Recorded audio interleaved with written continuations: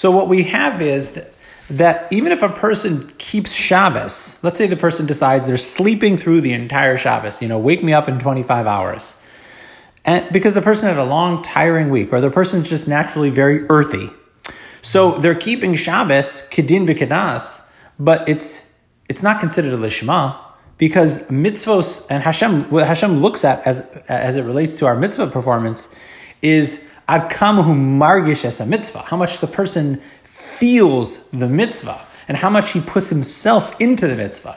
If it's just coming, if the performance of mitzvahs is just coming because the person has a natural inclination towards that mitzvah, because that's just the way he's wired, or that's how maybe he was trained, meaning that independent of Torah and mitzvahs, that's not lishma. And he says that's nifkama gidra hamiti shel mitzvah. That already is, it distorts the emeskite of the mitzvah itself.